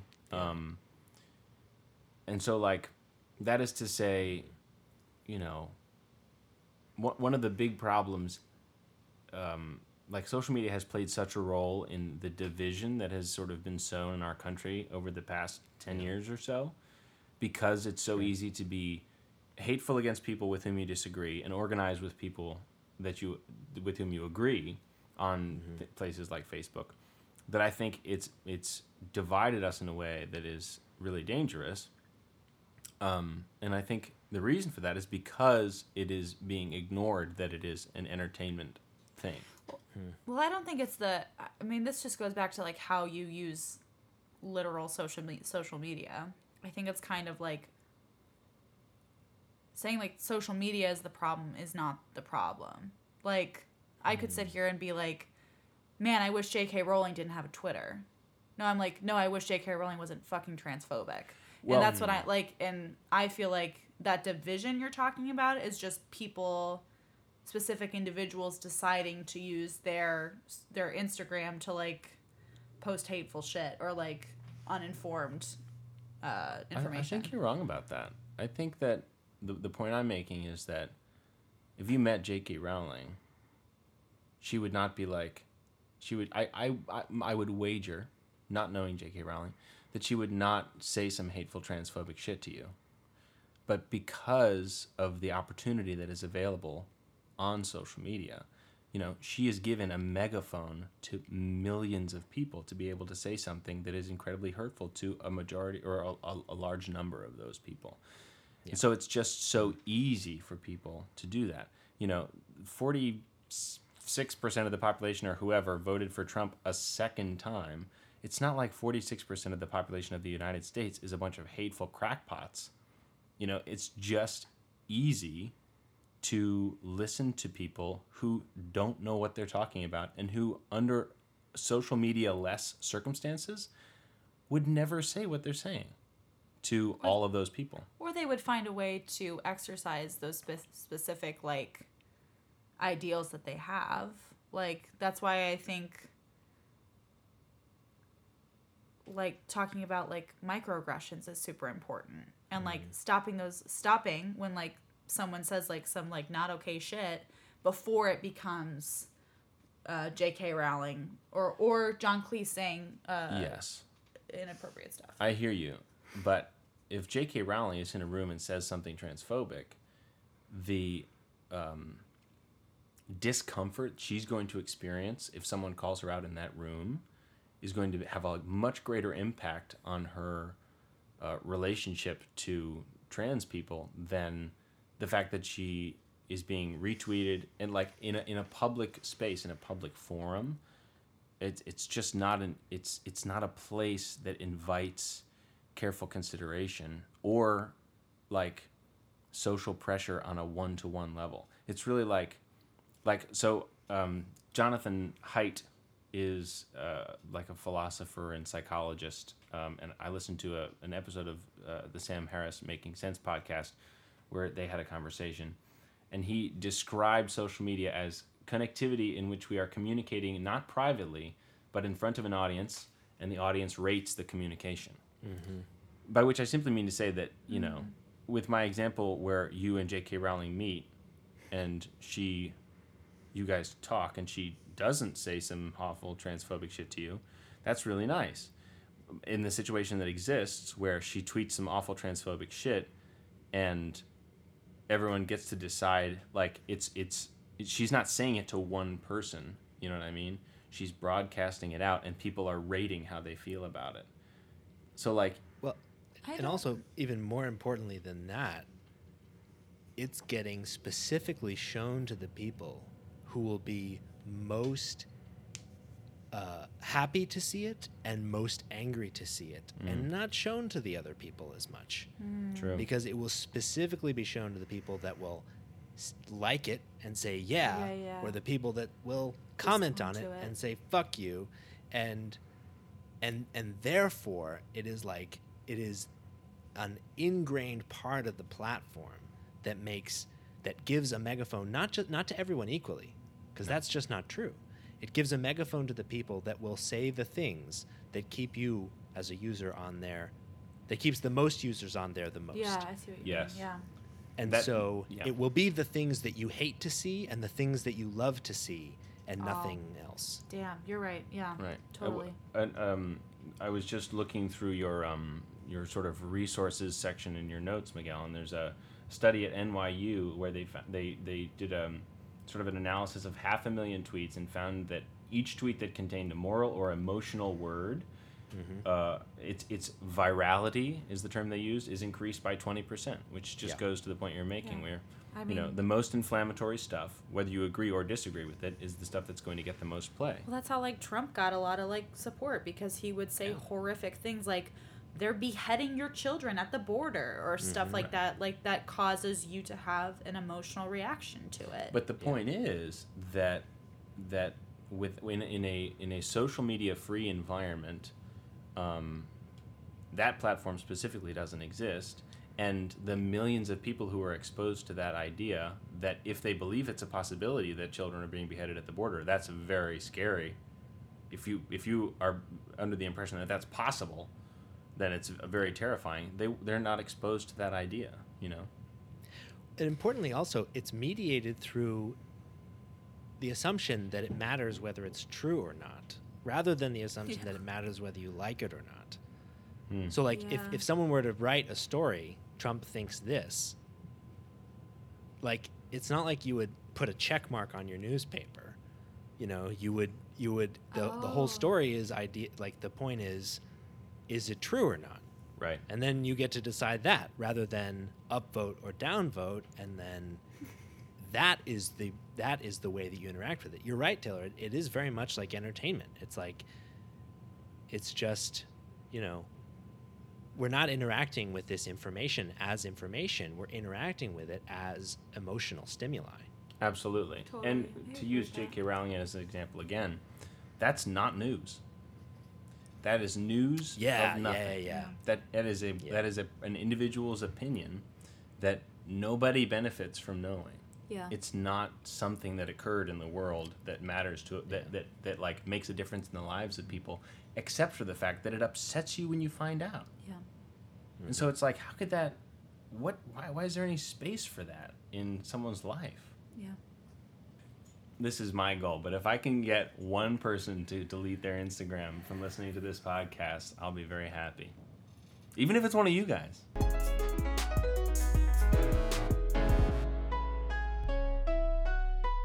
And now, to finish out our episode, we'll give our highlights. So, Taylor, what's your highlight this week?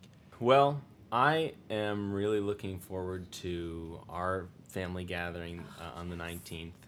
Scout and I are here in Northern Virginia at their parents' house. And as I mentioned earlier, we have quite a bit of our family who live within a short drive from here.